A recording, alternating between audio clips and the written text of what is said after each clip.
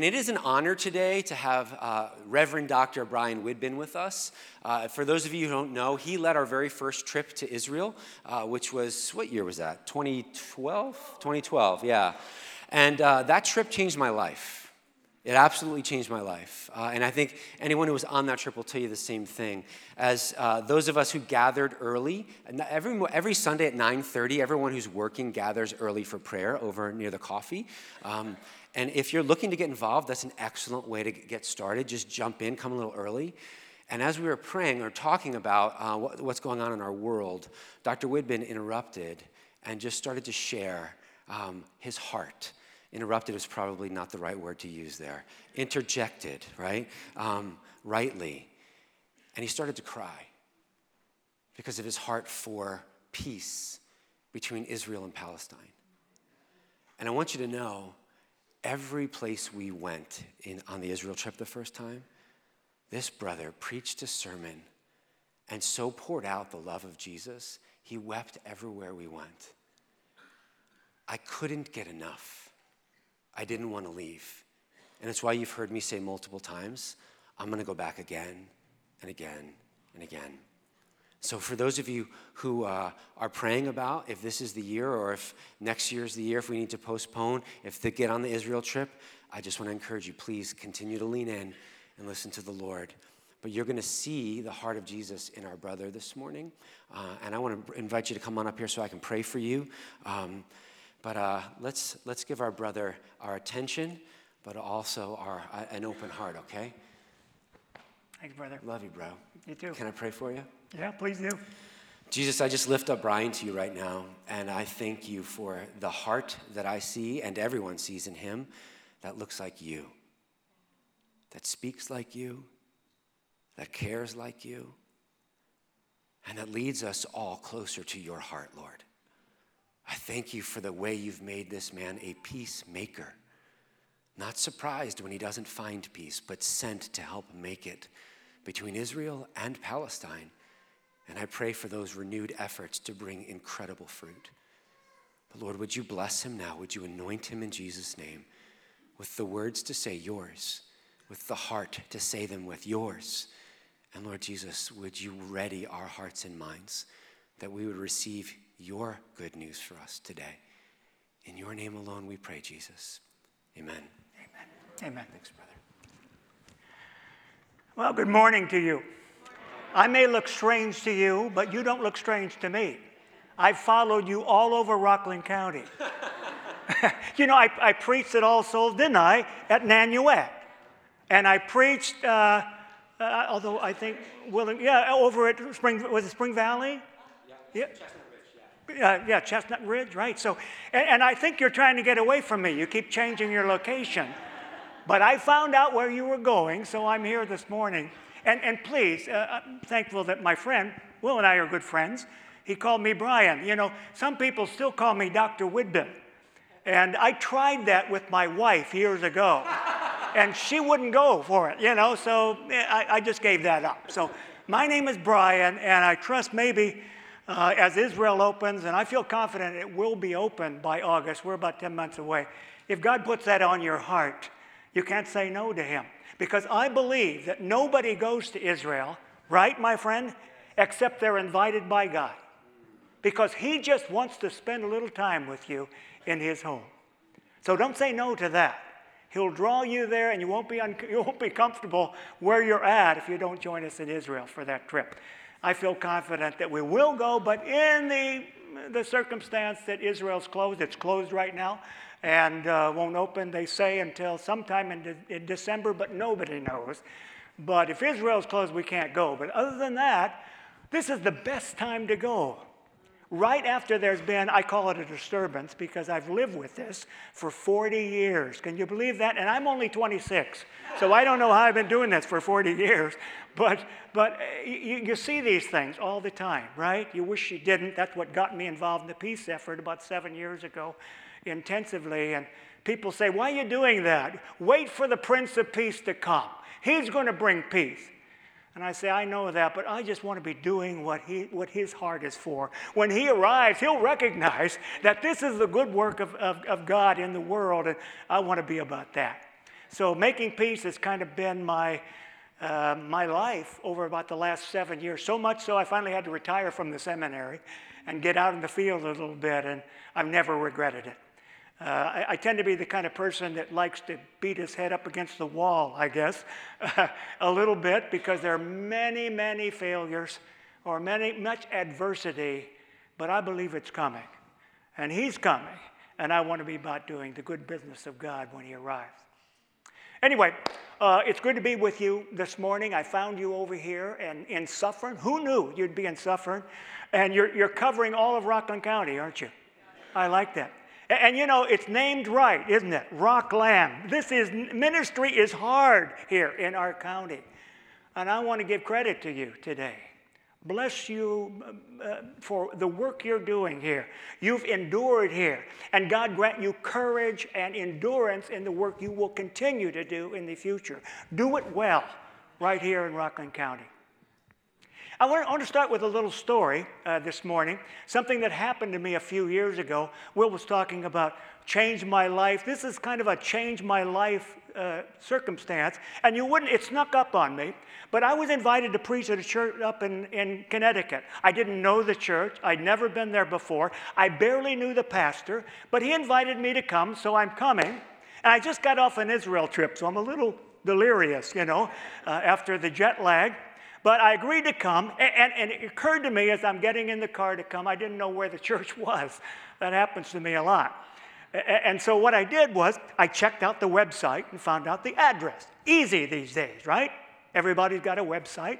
So I showed up there a little early, about 8:30 for a 9 a.m. service, and I was at an apartment building. And I'm thinking, well, a church can look like most anything these days. Maybe this apartment building is the church. And after some effort there, I found out it was not. But I did find out that that's where the church offices were. They met for worship at a different location in Greenwich. So I'm wondering what to do. And fortunately, I see on the corner there's a guy at a filling station filling his gas tank with fuel. So I decided to walk along and see if I can get some help from him. So I said, "Sir, I'm a little bit of trouble today. I'm looking for a church." And so he looked around a little astonished that this guy on Sunday morning had accosted him like this. And he said, he looked around and said, "Well, there's a church right over there." And I looked, and yeah, it's a Roman Catholic church, and I was quite sure the priest had not invited me to preach there that day. So I said, "Well, yeah, but it's not the right church." And he looked at me, and he suddenly became very sympathetic, and he put his hand on my shoulder. He said, "My friend, when you're in trouble, any church is the right church."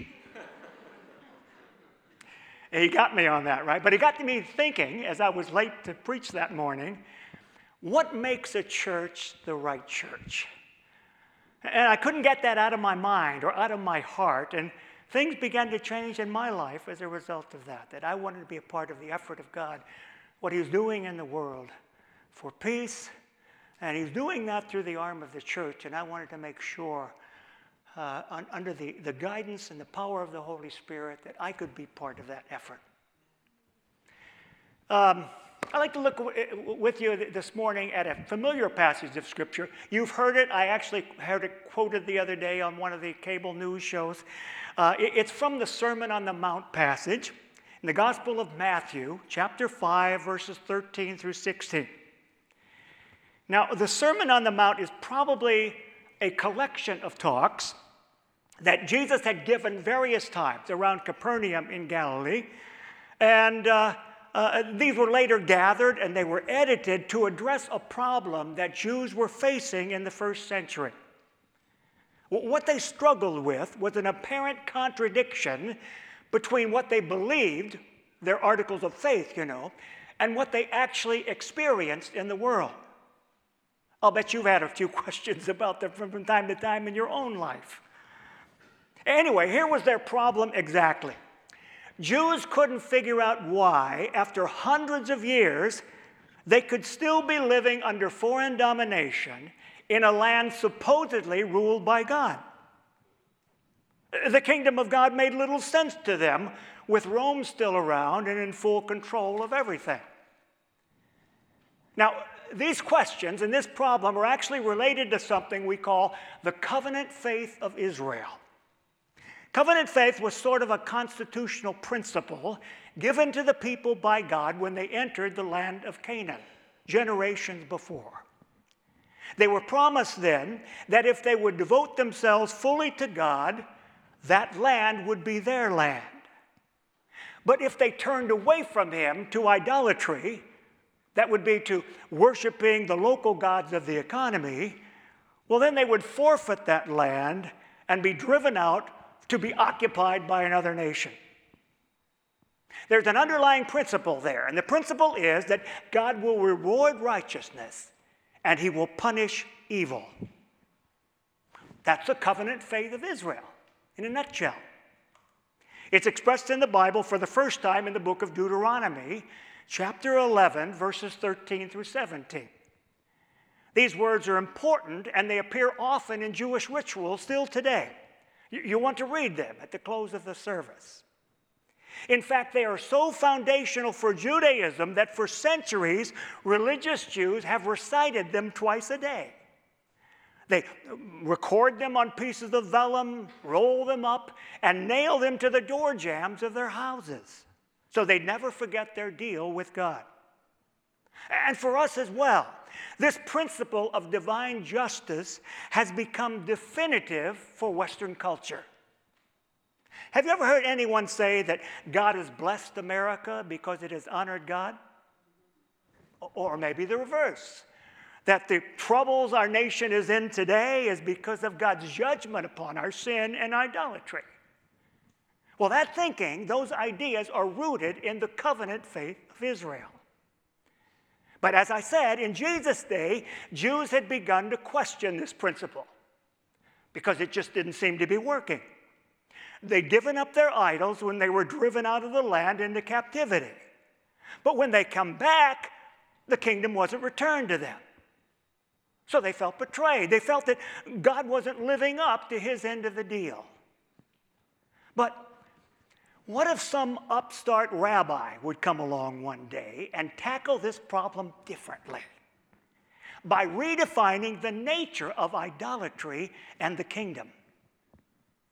In the Sermon on the Mount, Jesus has the idea that these are not external realities. They are internal conditions. According to Jesus, idolatry is not about graven images. And it's not even about those things or those people that you place higher than God in terms of your love and adoration. Idolatry is simply human ego. Who would have thought of it? It's something on the inside. It's that impulse deep down inside every one of us that turns everything back to me. It's a hard thing. Really. You know, I remember when I was very young, I learned a horrible, nasty four-letter word. And you know, that word has never been able to be eradicated from my vocabulary. It's spelled M-I-N-E. Mine. That's the human heart. But if your heart can truly be turned toward God rather than toward your idolatrous self, well, then the kingdom of God has come. It's right there in your heart where Rome can't get to. And when that happens, it changes everything about the way you live. Trust me. Do you remember what Jesus said when the Pharisees questioned him about politics? They said, if you're the Messiah, where's the kingdom? And Jesus responded, the kingdom is within you. See, Jesus is drawing a clear and fast distinction between what appears to be on the outside and what actually is on the inside. And that's the key, folks, to the Sermon on the Mount. We've got to get that clear because every verse, everything that Jesus says is presuming that question. Are things what they seem to be, or are things what they really are? And these things are especially problematic in the church. You know the game that we play in the church? We play this game. Look, I'll let you pretend to be what you are if you let me pretend to be what I am. And we'll just go along doing our church thing, pretending to be something that we're not. See, a lot of people believe hypocrisy is the difference between what I am and what I'd like to be. That's not hypocrisy. We're all there. Hypocrisy is pretending there's no difference from what I am and what I'd like to be. Okay, keep that in mind now, because that's going to be the key to what we're doing today in this very familiar passage. So let's look together at Matthew chapter 5, verses 13 through 16. Let's listen to Jesus. You are the salt of the earth, but if the salt loses its saltiness, how can it be made salty again? It's not good for anything except to be thrown out and trampled underfoot. You're the light of the world, a city built on a hill that cannot be hidden. Neither do people light a lamp and hide it under a bowl. Instead, they put it on its stand, and it gives light to everyone in the house. In the same way, let your light shine before people, that they may see the good that you do and glorify your Father in heaven. May God add his blessing to the reading of his holy word. Jesus says, you are salt. You are light. We are a city built on a hill that cannot be hidden. Now, at the very least, these are all objects of importance in the world of the first century. Think about people who had no public light. Think about what that would mean, that you are the light of the world.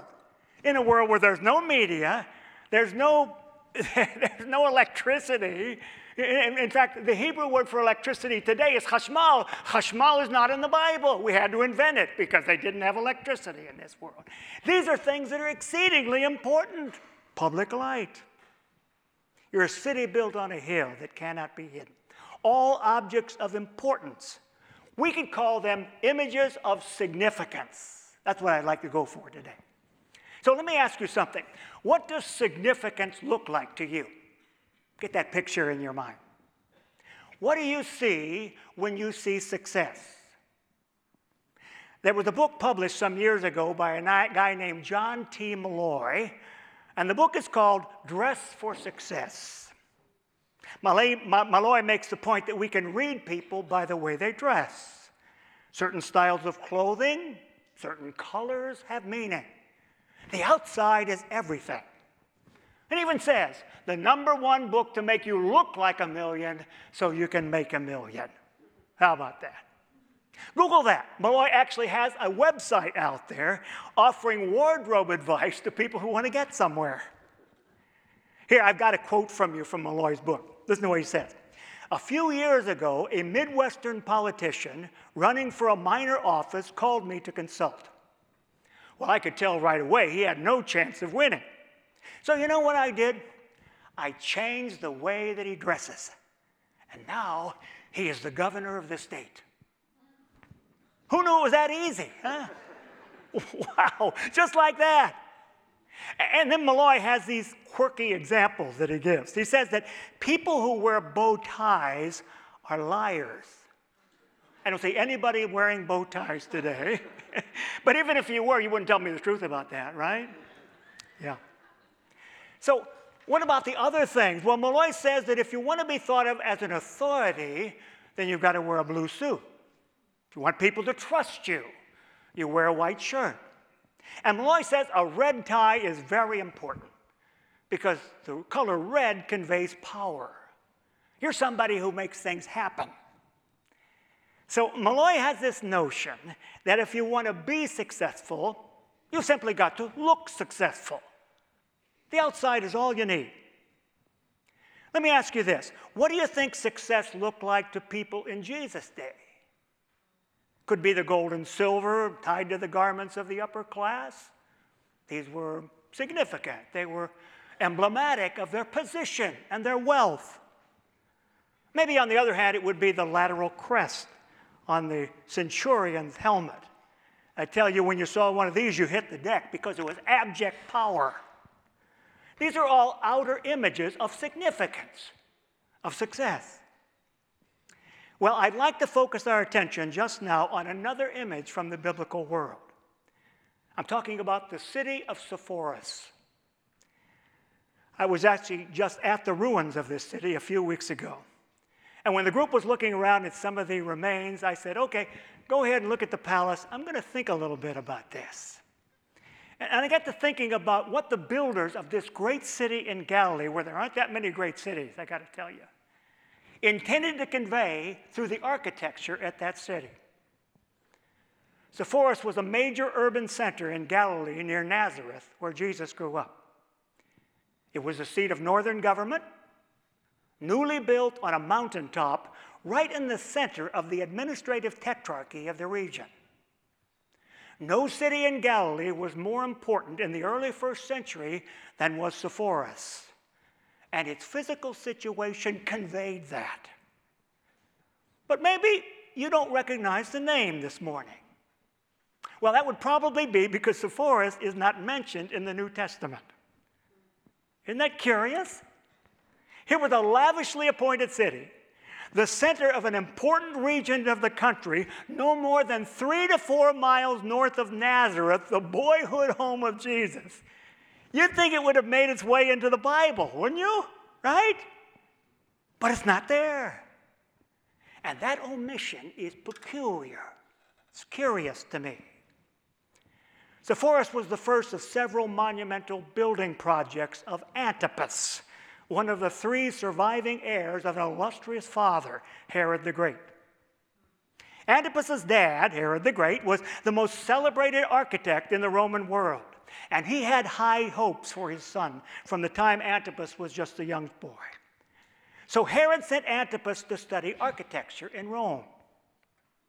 Now, to be able to study anything in Rome was a pretty big deal, but to study architecture there, well, that was really something. Rome was a magical place of grandeur and design.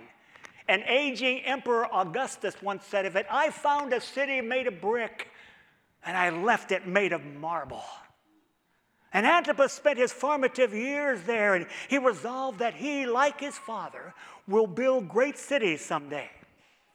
He would impress the emperor with his ability, and he would achieve the fame and fortune reserved for people of importance, of real significance in the Roman world. And he came to imagine that Sepphoris could play a key role in that. His plan was utopian. In a region not generally known for great architectural achievements, towns in Galilee were small and sited on the rim of a geographical circle. In fact, the word Galil in Hebrew actually means circle.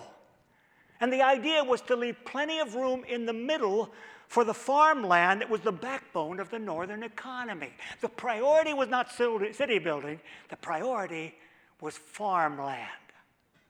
But Antipas wanted to position himself for success, and he was willing to do anything necessary to make that happen. He was convinced that a tremendous city built high and conspicuously right on the nose of the Galilee Circle would tell the world that he was a player. Well, as it turned out, Antipas was right. Sepphoris' situation would bring the attention he desired and the wealth of the world too, decorated as it was with the exotic products of the East on their way to Western markets in Greece and Rome. In no time, the city swelled to a population of 30,000 souls. That's a huge soul for the first century world. A huge population. Very much the sort of place, by the way, where upscale Jews could feel comfortable as well. Near his palace, Antipas erected villas with ritual purification fonts for the religious. And his aim was to curry favor with them too, with the Jewish aristocracy, and he hoped that somehow, someday when people thought of the name Herod, well, they would think of him and not his father. The Jewish historian Flavius Josephus once called Sepphoris the ornament of the Galilee, and so it was. Now, you're probably wondering where we're going with this. Is this the travel log today or what? What does Sepphoris have to do with a discussion of the Sermon on the Mount? Well, you remember I said that Sepphoris was built on the summit of a mountain. If you wanted to be big time in the first century, you had to urbanize. You had to build up, not just out. Mountain cities, even today, with buildings that scrape the sky, they gain attention. They can be seen from miles away, like Manhattan. I think about that every time I go across the Tappan Zee Bridge, right? You can see Manhattan from there. And Antipas was determined to build his capital just that way, on the pinnacle of a mountain. But his ambitions, folks, in the end would come at a terrible price for the local population. Taxes and land tithes skyrocketed to finance his dreams. And then, what little remained in the hands of the people ultimately found its way into the coffers of Antipas through debt exploitation. Using debt to strip people of their land and livelihood, I can tell you, is a tactic of oppression still used today, right? For well over a decade, all of Galilee fell under the burden of Antipas's drive for recognition, a burden partly borne by a young artisan growing up nearby, a teenager from Nazareth named Jesus. Nazareth was nothing really, 20 to 30 families tops. No major roads, no permanent groundwater. You could easily have missed it. In fact, it is missing on many of the maps of the day. It was too small, too insignificant. And what of Jesus as a teenager? Well, as an apprentice craftsman, he would have been useful to the Antipan regime in the north. He would have been conscripted to work at the construction site of Sepphoris.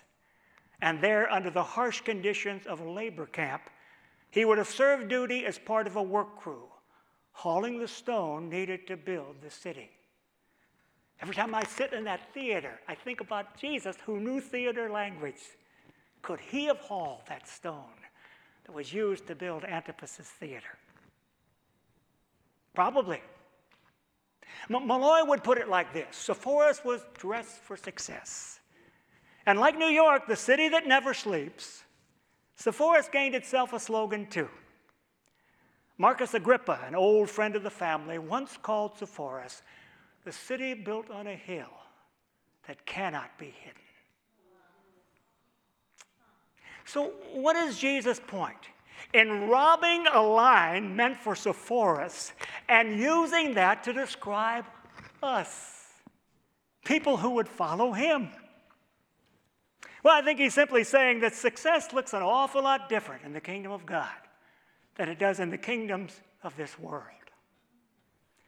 Josephus says that at sunrise, Sepphoris would literally light up. Its Meleke limestone could take your breath away. But Jesus has something else in mind. He says to those who would listen, let your light shine before others, that they may see the good that you do. See, the kingdom of God is not about what we wear, our degrees, our achievements, our pretense to status. Success in the kingdom is about demonstrating with our behavior that people matter. All kinds of people. You know what that looks like? Look at Jesus in the upper room, draped in the towel of a servant, crawling around in the dirt on his hands and knees, washing the feet of his dinner guests. There are so many stories of people of lowly position tending to the needs of those above them on the social register. It's normal in those days, both then and now, too. But there are no stories, I guarantee you, like this one in the ancient world. The kingdom is different. On the night he was betrayed, the Messiah of Israel, the King of Kings, the Lord of Lords, grabs a basin of water and, dragging a rag behind him, washes the filthy feet of those he'd invited to dinner. And then he says, I'm setting before you here an example that you must do as I have done.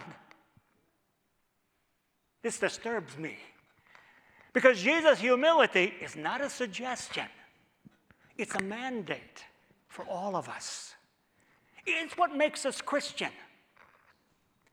When we get down and dirty, tending to the conditions of people who can offer us nothing in return, well, that's the kind of thing that makes a difference in the world. Folks, it really doesn't matter much what a church looks like. Our size and signboards will never build the kingdom of God in the communities around us. Kingdom building is about service. The right church can never be a closed society. It's got to be out there, prominently displayed through action in the world. When we renounce the idols of freedom and reputation and humbly put service of others above our own security and survival, that's what changes things. Antipas, well, he would achieve what he desired. Most people get what they want. The dynastic name Herod would be accorded to him. And in the eyes of the world, he'd made it, with Sepphoris shining out his success like lights on Broadway. It was a short run, though. Antipas would eventually become an embarrassment to the Romans and be exiled to Gaul, there to live out his life in anonymity. Sepphoris, too, would follow him. It lies there today. We'll visit that in August.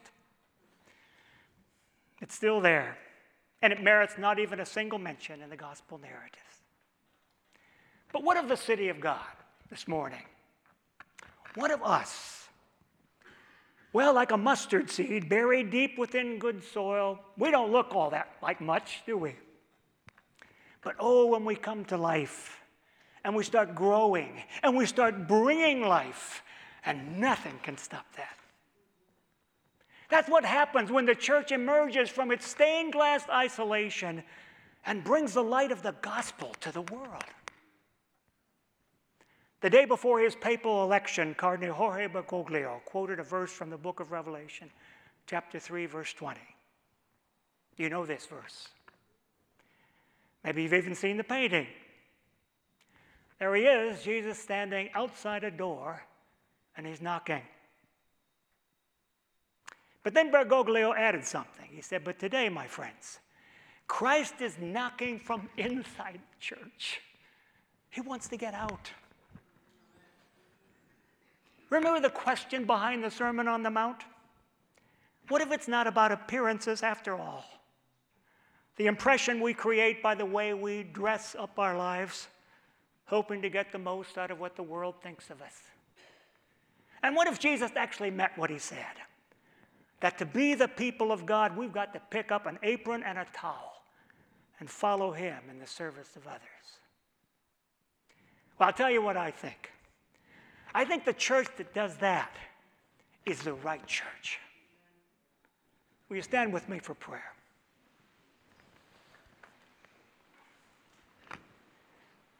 Heavenly Father, I ask that you leave us just now unsettled about the conditions of those around us. Those who live every day with the realities of hunger and hopelessness and war. Bless us with discomfort at easy answers and mixed motives that keep us within our cloistered cells. Help us find deeper soil, that the kingdom of God might grow within us and in the hearts of people outside our walls. Bless us with enough foolishness to believe that we can make a difference in the world around us, not by the images we convey to appeal to people, but authentically through our service. By doing what many believe cannot be done, but what Jesus commands us to do. Live out the light of the gospel in our dark and broken world. In Jesus' name we pray these things. Amen.